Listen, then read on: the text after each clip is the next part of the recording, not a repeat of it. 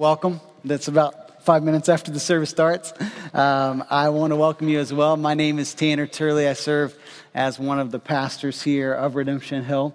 And you can go ahead and open your copy of God's Word or turn on your app, however you're going to be about that today, the Gospel of John, chapter 8.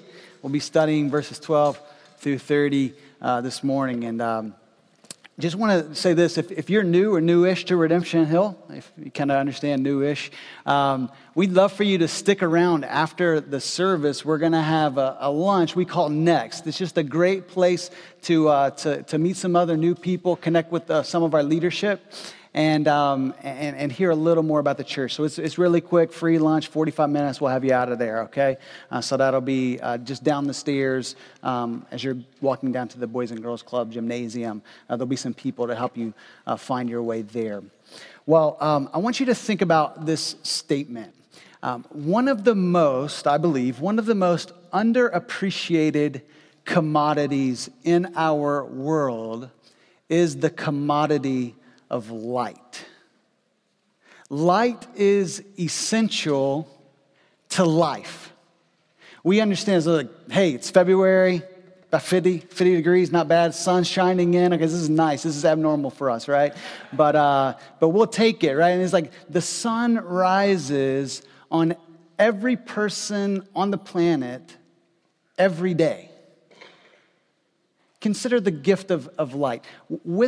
Without the gift of light, we can't enjoy the gift of sight, right? Without light, we cannot see.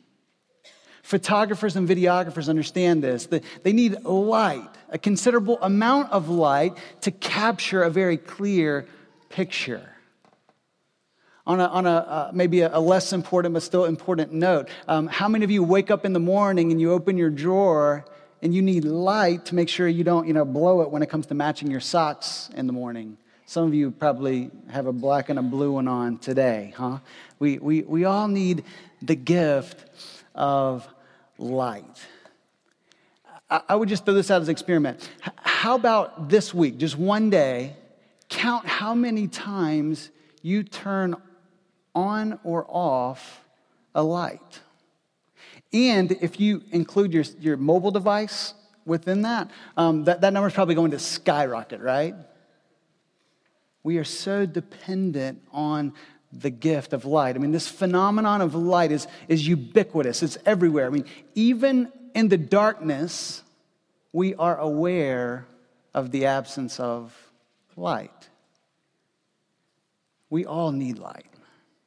It's true in the physical realm, and it's true in the metaphysical realm, that which is beyond what we can see. You see, light illuminates the path forward, right? We need this physically so we don't, drive down the road and crash into other cars, and we need this true in our spiritual lives as well. Light invigorates us, and it awakens us.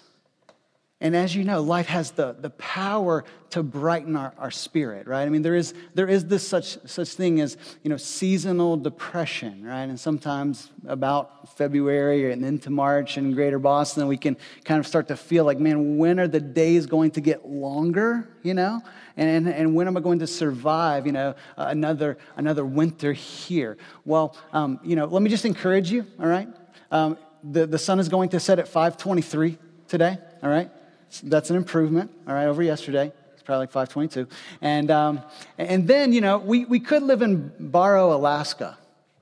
That's the northernmost town in the United States. 4,000 people live there. Probably a very sad 4,000 people, live there because they experience 67 consecutive days of darkness. It's crazy, huh? Like, could we just maybe write them some encouragement notes, next winter and send it their way? Light is inherently powerful. One person said this: every other object, just made this observation, every other object in the world requires light in order to be known. Light always illuminates. It's never illuminated. Light is a powerful reality. And so as we think about this concept of light, I want to ask you two questions this morning, okay? Number one, how much light is shining on your life today? How much light is shining on your life and illuminating the way forward so that you can live your life to the full? But here's the second question. Not only how much light is shining on you, but how much light is shining from you? Are you making a difference in the lives of others because you are full of light? The vision, the invitation today is for us, as we hear the words of Jesus once again, is to follow him and experience the light of life. Now, I have to tell you, I was really tempted to kind of rephrase this and say, like, follow Jesus and get lit. All right? So some of you college students can take that back to your campus this weekend and start a fun conversation, all right? But we'll play it safe. We'll just say, follow Jesus and experience the light of life. This statement, right? Look at John 8:12 with me. What does Jesus say here? Again, Jesus spoke to them saying, I am the light of the world. Whoever follows me will not walk in darkness, but will have the light of life. This is the thesis statement for this passage and really for this entire chapter. We're going to only take half of the rest of chapter 8 today and end in verse 30. But when Jesus says this, he is making a massive claim. All right? If you are new to Christianity, you may kind of miss the illusion. There are 7 different times that Jesus says, I am, in the Gospel of John. And every time he says it, he is echoing Exodus 3, when Moses is having this confrontation with God, and God's saying, hey, Moses, you're going to lead my people out of slavery in Egypt. And Moses is really, apprehensive and scared about, engaging in that task. And he says to God, well, who am I to say that is assigning me to this work? Like, basically, God, what's your name? And God answers Moses, I am. I am who I am. It's just God is the only self-existent, self-dependent reality in the universe. And so for Jesus to say, I am the bread of life, John 6:35, I am the light of the world, he is making a mammoth claim here. Now, why would he say this? We need to kind of get up to speed in the Gospel of John, right? You may remember from the past couple of weeks, Jesus went up to Jerusalem to this feast that the Jews had every year known as the Feast of Booths, all right? It was a celebration reminding them of how God had indeed led them out of Egypt and their slavery there into the Promised Land. But they were on this wilderness journey. And they couldn't build homes to dwell in, but they were dwelling in tents. And so booths was another word for tents. And so this Feast of Booths or Feast of Tents, it had a high significance for the people of Israel. They stayed for more than a week in the city just celebrating who God is and what he had done for them. And so just as we saw Jesus with this kind of symbolism of water in the Feast of Booths, there's another parallel when it comes to the gift of light. You say, well, how do you know this? Well, check out verse 20. It says, these words that he spoke were in the treasury as he taught in the temple. Now, where was the treasury? The treasury was located next to the court of women. All right, it's probably not saying that Jesus was in the treasury. It just means that he was near the treasury, and beside the treasury was located the court of women. This was a big gathering place where people would meet there. And in the court of women, there were these 4 large candelabras, if you will. These 4 great lights that on the first day of the Feast of Tents, they would light those huge candelabras.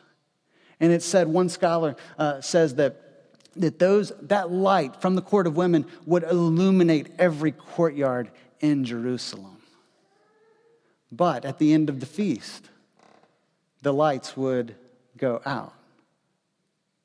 And so Jesus is standing here in this context, perhaps hours, perhaps a few days, we're not sure, but in light of everything that they had just witnessed in the feast, he is standing there and saying, I am the light of the world. For Jesus to say this is for him to actually do three things, all right? Check this out, all right? Number one, he is echoing the creation account, right? In the very beginning, in the first book of the Bible, which is Genesis, chapter 1, it says that God created the heavens and the earth, all right, and everything in them. And then the very first thing that God did, it says that he flung the stars into the universe by simply saying, let there be light. And so John, in chapter 1, and in multiple places, particularly in chapters 8 and 9, John is portraying Jesus, obviously in his own words, saying, I am the light. So there are these echoes of creation, all right? The way that God intended for us to live in his world, experiencing true light to help us live life to the fullest, we know that we all have kind of deviated from God's plan, all right? We have actually stepped into darkness, as Jesus is pointing out, and what we need is him to come in and shine his light to get us back on the path of flourishing and abundance that he designed for us. So first off, there is this echo of creation that Jesus leads us into a new creation for us to live in him. But not only that, Jesus is saying, I am the long hoped for Messiah. You see, 700 years before Jesus was born, there was this prophet named Isaiah, and you can go back, it's one of the longer books in the Old Testament, 66 chapters, thank you very much. And he says in chapter 9, verse 2, the people who walked in darkness have seen a great light. Those who dwelt in a land of deep darkness, on them has light shone. The Messiah would come, the one who is going to redeem Israel was coming to bring light, to turn their gloom to joy, their mourning to celebration.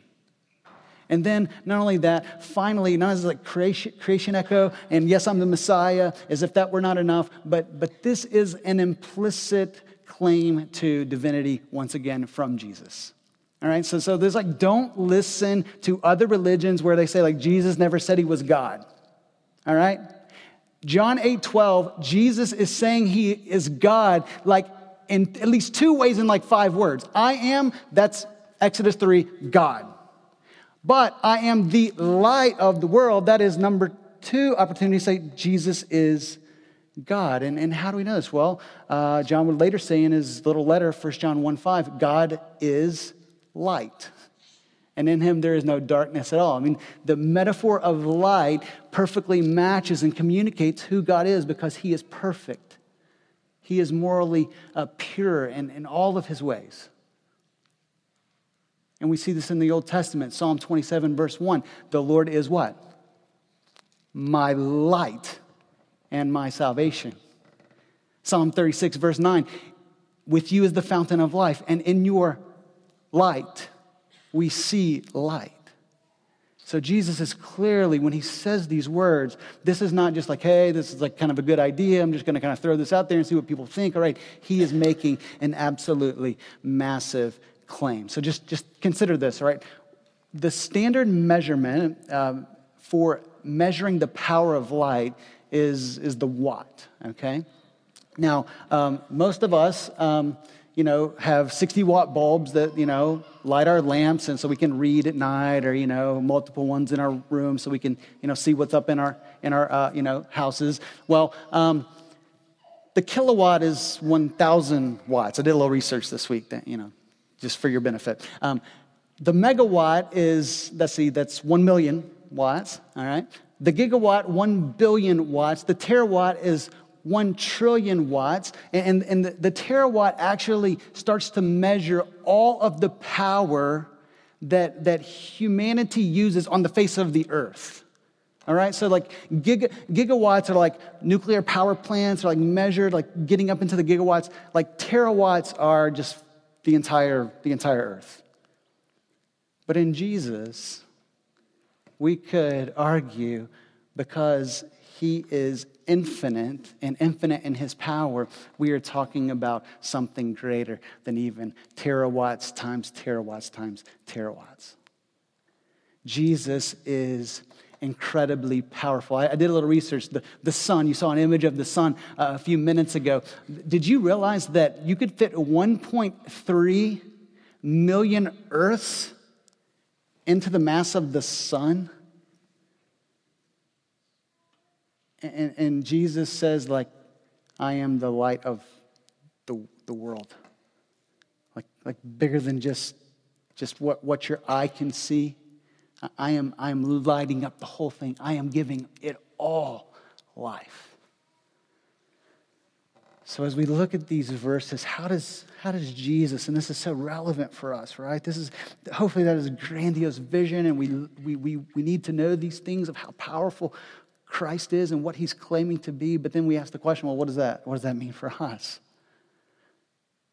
And so we see at least a couple of ways that there are just immediate ramifications for us. Number one, the words of Jesus radiate light.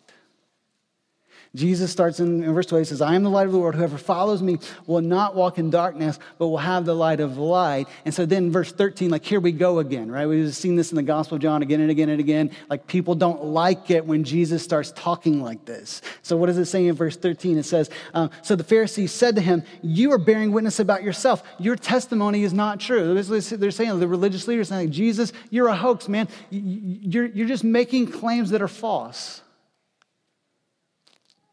And so Jesus, having set them off again, like they would have been upset if they would have said, like, my light is what you should follow, like it's teaching for you. But for him to like step that up and say, I'm the light of Jerusalem, everyone in Jerusalem like needs to listen to me and pay attention to me and follow me, like they would have lost it for Jesus to say, I am the light of the world. This was absolutely reprehensible to them. And so they move to discredit Jesus. They say, look, you're bearing witness about yourself. In other words, Jewish law said that there had to be at least two witnesses to bear a testimony to be true. And so Jesus says, look, you're judging by your own standards, which is going to necessarily be partial and incomplete. And he says, look at verse 15. He says, you judge according to the flesh, I judge no one. Yet even if I do judge, my judgment is true, for it is not I alone who judge, but I and the Father who sent me. In your law it is written that the testimony of two people is true. I am the one who bears witness about myself, and the Father who sent me bears witness about me. And so Jesus says, look, there are two witnesses here.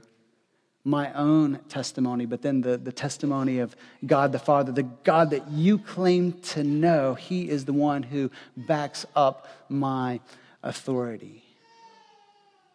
And so this metaphor of light is closely connected to the idea of truth. And I think it's pretty obvious why this is. Light exposes what is there.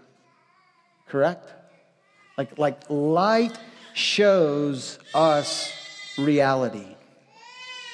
And so that's what truth is, that which corresponds to reality. So for Jesus to say, the words that I speak are true, you can bank on them, you can count on them. They are showing us life as it truly is. Reality as it exists under the sun. So the question I have for everyone here, including myself, are you receiving the teaching of Jesus as truth? We heard a great sermon last week on the trustworthiness of the Bible. And listen, this is the dangerous thing, all right? You could actually say that the dots connect and the Bible truly is trustworthy. Like all of that evidence that John presented last week, you could say it's true and you could still reject it. Or you can say it's true and I'm banking my entire life on that truth. I hope that you will do the latter. This is why just a practice, all right? Not every time, but consistently, whenever I open up the Bible and I am exposed to these terawatts times terawatts, you know what I'm saying? And that's not a stretch, because if this comes from the infinite God, then it's full of infinite power. You weren't thinking about your word like that this week, huh? Yeah, I wasn't either, so now I am. And And so I'm saying, like, God, would you send your light to help me understand? Would you open my eyes to see through you shining more light as I seek to not only understand it, but then put it into practice in my life wherever I'm going? Psalm 119, verse 130 says that the unfolding of your words imparts light. It gives light. So what a great practice, right? If the words of Christ radiate light, and we have the words of Christ in the Scripture, then number one, let's expose ourselves to it regularly, and let's pray that God would send his light so that we can understand it and so that we can live by it, because it truly, if this is the truth, then it illuminates reality comprehensively for us. These are not small claims that Jesus makes here. So not only do the words of Christ radiate light, but also the life of Christ radiates light. So light corresponds to reality. It is closely connected to truth, but it also has a moral dimension to it. In other words, there is a way that is best for us to live, and the words of Christ are pointing us to that, but it's one thing to kind of be familiar with them. It's another thing to actually live them. And so Jesus would say, look down in verse 28 of John 8. He goes on to say to them, when you have lifted up the Son of Man, then you will know that I am he, and that I can do nothing on my own authority, but speak just as the Father taught me. And now look at this. And he who sent me is with me. He has not left me alone. For what? For I always do the things that are pleasing to him.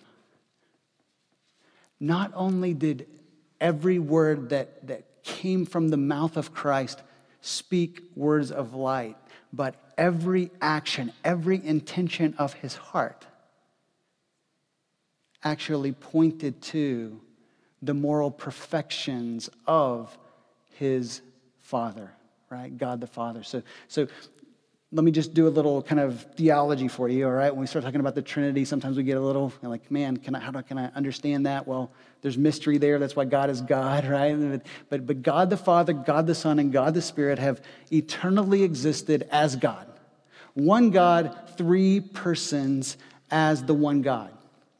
So Jesus will say in John 10, we'll get there in a couple weeks, I and the Father, we are one. All right, one in essence, one in nature, one in being, and yet they are distinct persons and have distinct roles. And so the Father takes the lead in the relationship, just like for my girls, Parker, Kesson, and Jordan, I take the lead in our home and I instruct them in what's best for them. So they are hopefully, not every day, unfortunately, but hopefully they're following my lead in what's best for them. And so Jesus, even though he's God, always sought to please the direction of God the Father. Does that make sense? And not only did he seek to do it, he actually did it. This is a radical statement.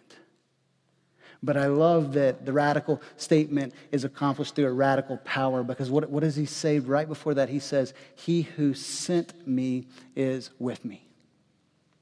So if you, and we're going to talk about it, if you want to live your life pointing to the greater light of the power of God, you only do that through God being with you and empowering your life to live that kind of way. So Jesus claims, I am the light of the world. How does this then impact us? Well, point number 2. Whoever follows Jesus possesses light for life. Let me just make that personal. If you follow Jesus, you possess light for life. Jesus says, I am the light of the world. Now look at this next part of the thesis statement. Whoever follows me will not walk in darkness, but will have the light of life. So let's once again ask the question, how is Jesus the light of the world? I think there's two answers, all right? Number one, Jesus is the light of the world in a general sense, okay? You say, well, Tanner, what do you mean by that? This is what I mean. The light of Jesus illuminates every person everywhere, irrespective of how they feel about him. All right? So that might make you nervous, but let me just work that out theologically, okay? Jesus shines his light on all people, just as he gives good things to those who don't even love him, as he says in Matthew. Like he says, the rain falls on the just and the unjust, like people who really want to honor me with their lives and people who don't want to honor me with their lives. Like the sun is shining on them, the rain is falling on them. I am kind to people who disregard me totally. Now, theologically, we call this common grace, all right? It means that everyone experiences a measure, this is important, a measure of the grace of God in their life. So this is one of the arguments for why isn't the world even worse than it already is? It's because every person has a moral compass within them. It's called a conscience. And every person has the ability to differentiate from right from wrong, which is actually another argument for the existence of God. God is a moral being, and he has made us as moral beings in his image. Not only that, you can go into your workplace tomorrow and know that whatever field you are in, education, science, medicine, politics, the arts, it doesn't matter. All truth is God's truth. So everything that corresponds, check this out, to that which is good and beautiful and true, and that pushes you in your workplace to flourishing, in so much as it does that, it reflects the light of Christ. God is gracious to illuminate these various fields that we all work in, whether or not the person is rejecting God or receiving what God has to offer them. So Jesus is the light of the world in that general sense. But then number two, Jesus is the source of light in a very specific sense. So look back at verse 12 as he says, whoever, I like that, whoever follows me will not walk in darkness, but will have the light of life. Now you guys know, if you've been around Redemption Hill for very long, you know that what we're all about is saying the gospel, like Jesus, is not for this slice of people, but these guys, they don't really deserve him. They don't really get to be invited to the table, right? When Jesus is what we love about Jesus. When Jesus says, I am the light of the world, Jesus means educated and uneducated. I'm about to get off on it. This is Boston, and there are a lot of smart people around here. If you, in your intellectual prowess, look down on someone who is not as smart as you,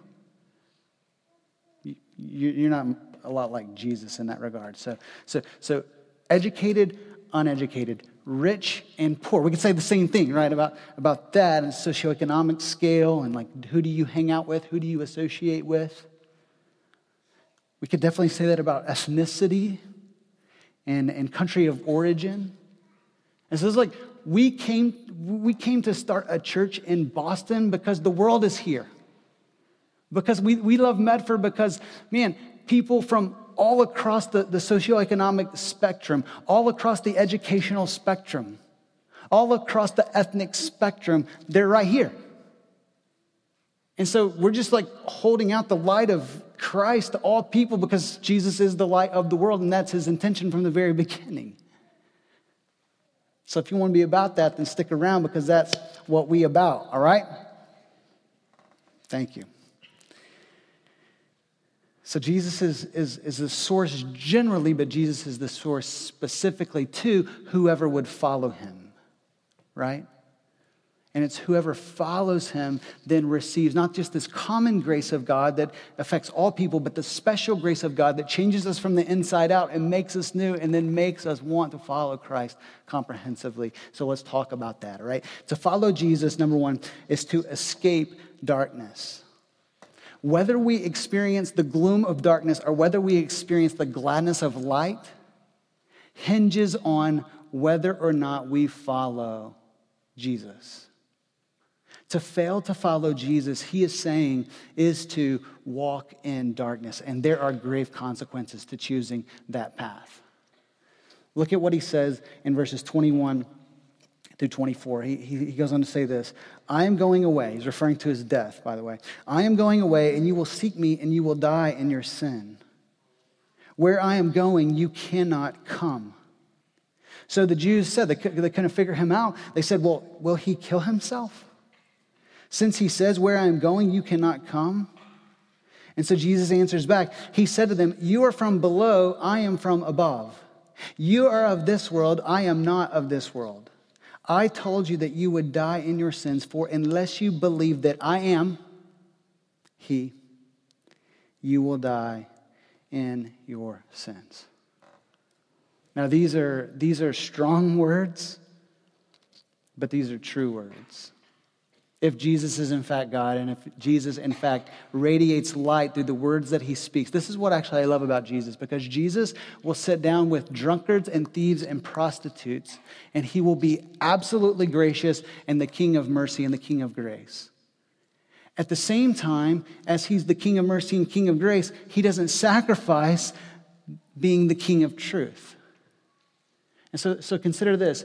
Jesus speaks these true words at times to jolt people into a state of being alert to the reality of their soul. These words that Jesus is speaking to these religious leaders who are rejecting God's true plan are designed to jolt them into a better path. So there is actually, don't miss this, there is actually kindness when we speak true words that may not be too palatable to people on the surface, but once they really see them and they're jolted by them, then it actually is the greatest kindness to them because it leads them to the path of life. And listen, I know like no one wants to talk about judgment. No one wants to talk about consequences for the way that we live. No one wants to talk about, dare I say, hell. But if heaven is a reality to spend with God forever, and the consequences of our rebellion against him and choosing the path of darkness is to be separated from God, then hell must be a consequence of God's consistent holiness and even his love. And so let's just put it this way. How many of you are going to go into work tomorrow? You're going to show up at 10:30. You're supposed to be there at 8. You're going to check a couple emails, and then you're going to take an early lunch break, 11 o'clock. Not just an hour lunch break, but, maybe a couple hours, because you have a lot of things to talk about with your friends. And so you kick it back to work at 1. You hop on social media for about half of the time until you check out at 5. Like, is anyone really excited with applauding your boss if all he does is comes around to you and all of your companions and say, you know what, man, you guys are doing a great job. You're really crushing it. I'm like, thank you for showing up, 3 hours late. Thank you for taking a 2-hour, lunch break.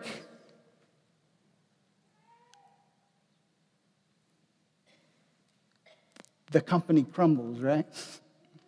It's done. It's over. The company is going. The ship is sinking. So we're upset with our boss. We're not upset with our boss, but we are upset with God. That makes a lot of sense. Jesus is saying there are 2 ways of dying. You can die in our sins and experience separation from God, not just in this life, but in the life to come. Or you can die under the weight of the cross, which brings absolute freedom. And you see, it's the cross that is the crux to whether or not we experience abundant life in this life and eternal life in the one to come. So just look back at verse 28. Jesus says, when you have lifted up the Son of Man. Who is the Son of Man? Jesus, all right? And what does lifted up mean? It means lift him up on a Roman cross to crucify him. He says, when you have lifted up the Son of Man, then you will know that I am. That's all the Greek says, by the way. It's just I am. The pronoun's inserted in there so we know it's I am he, Jesus, all right? Then you will know that I am, and that I do nothing on my own authority, but speak just as the Father has taught me. So in other words, this is what Jesus is saying. He is saying, when you crucify me, and you see what happens in Jerusalem, and you hear the centurion saying, surely this is the Son of God, then you're going to say, he is. He was right. He died for the sins of the world. He died to bring every despicable person, including yours truly. He died to bring us back to God, back to the path of light from the path of darkness. And so Jesus says, look, for those of you that live on this side of the cross, you have a distinct advantage. You can see what I've done.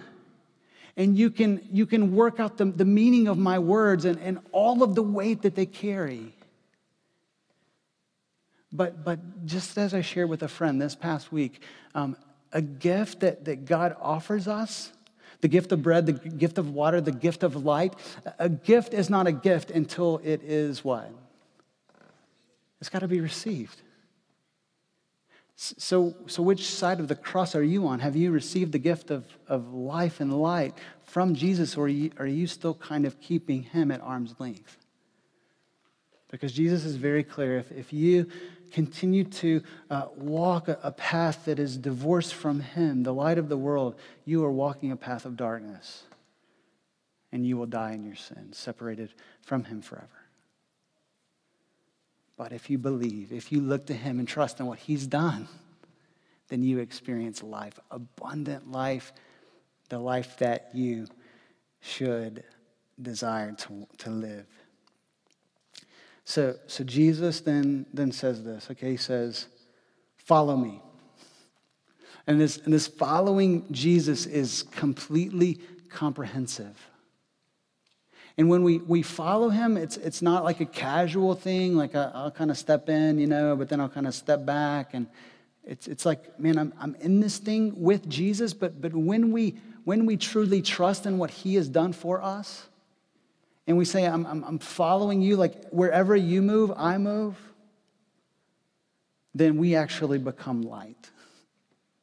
He makes us, like he is the light of the world. And then he'll say in Matthew 5, verse 16, you are the light of the world.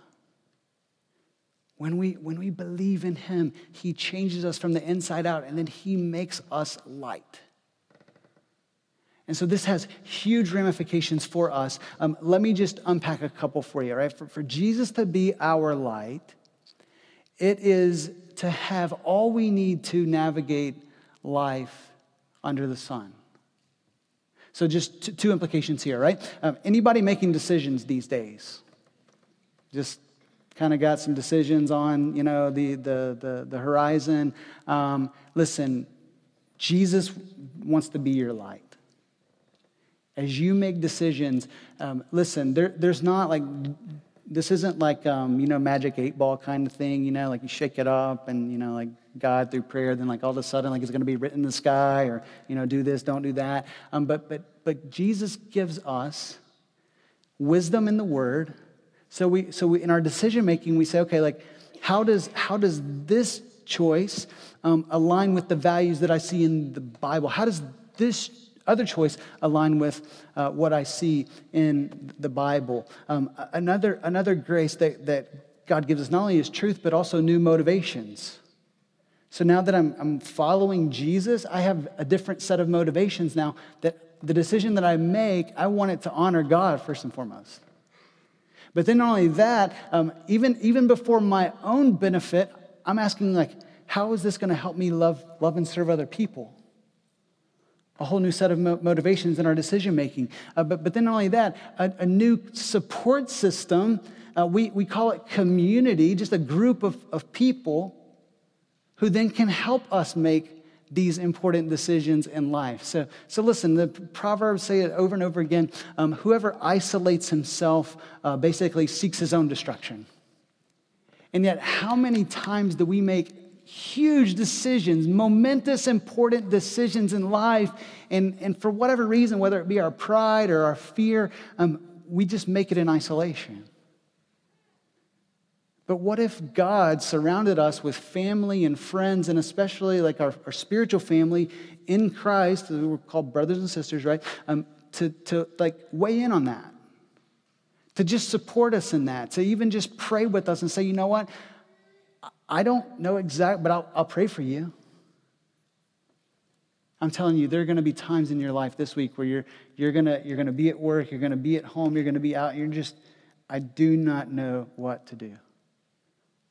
And in some respects, that is the absolute best place to be, because then we turn it over to God and say, God, would you help me?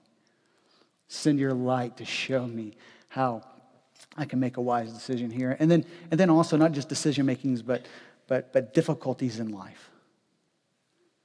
We all face difficulty and discouragement and disappointment. How do you navigate disappointment? How do you navigate rocky relationships? How do you navigate frustration at work? Once again, I would just plead with you just to hit pause, like it's hard for me to hit pause because I just want to go, but just to hit pause and say, God, would you help me here? Would you send your light to guide me in the midst of this difficulty? You see, when we follow Jesus, we escape darkness, but then we also, and I love this, we also radiate light. So let me end with this thought. In our home, in a couple of the rooms, all right, I didn't set this up because I'm no electrician. They were there before we got there. There are 2 dimmer switches, all right? And if you hit the little circle, knob, we'll call it, it's a knob. If you hit, the lights come on. And then if you turn it to the right, the lights get a lot brighter. But if you turn it to the left, the lights grow dimmer. And so in the Christian life, sometimes it's like that. We make foolish choices. We step kind of out on our own, and we deviate from God's wisdom, and the light within us, it's not gone, but it just grows a little more dim.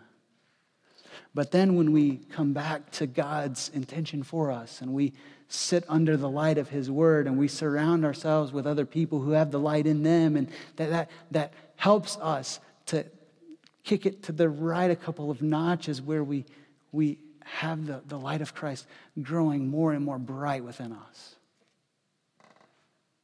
And to the point where we would say, you know what, I want to kill the dimmer switch, right? So that when I am turned on and lit for Jesus, the light is fully bright. So this reality of us being the light of the world, listen, it is a thing of degrees. It is a thing of degrees. What do I mean? It happens by proportions.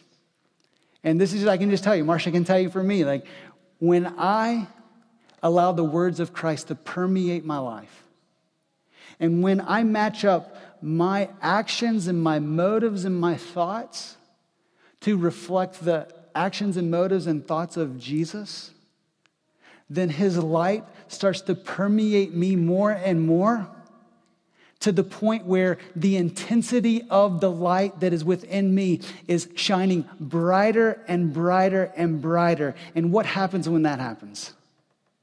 Not only am I being changed, but the people around me are also starting to change, because I am being used by God to influence them. So isn't that what we want? This is not just for ourselves.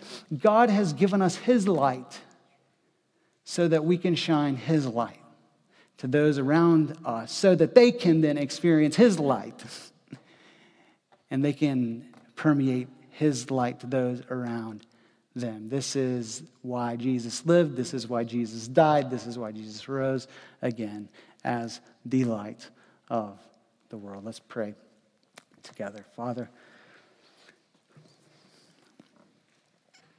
we confess that we often are content to hang out in dimly lit places. Sometimes, if we're being honest, we still love the darkness. And so, God, I pray that you would send your light to help us to see how brilliant and radiant you are. Jesus, we thank you for being the light of the world. We thank you for being lifted up that we might be brought in, for dying that we might have the light of life. And so, God, fill us with your light as we walk in the footsteps of Christ, following him. Lord, we want to be those that make a difference in our neighborhood, difference in our city, difference in our workplace, difference in our schools, difference in our families. We want to please you in everything, but we can't do it apart from you. So, God, would you send your light? Send your light to fill us that we might shine for you. We pray this in the name of Jesus. Amen.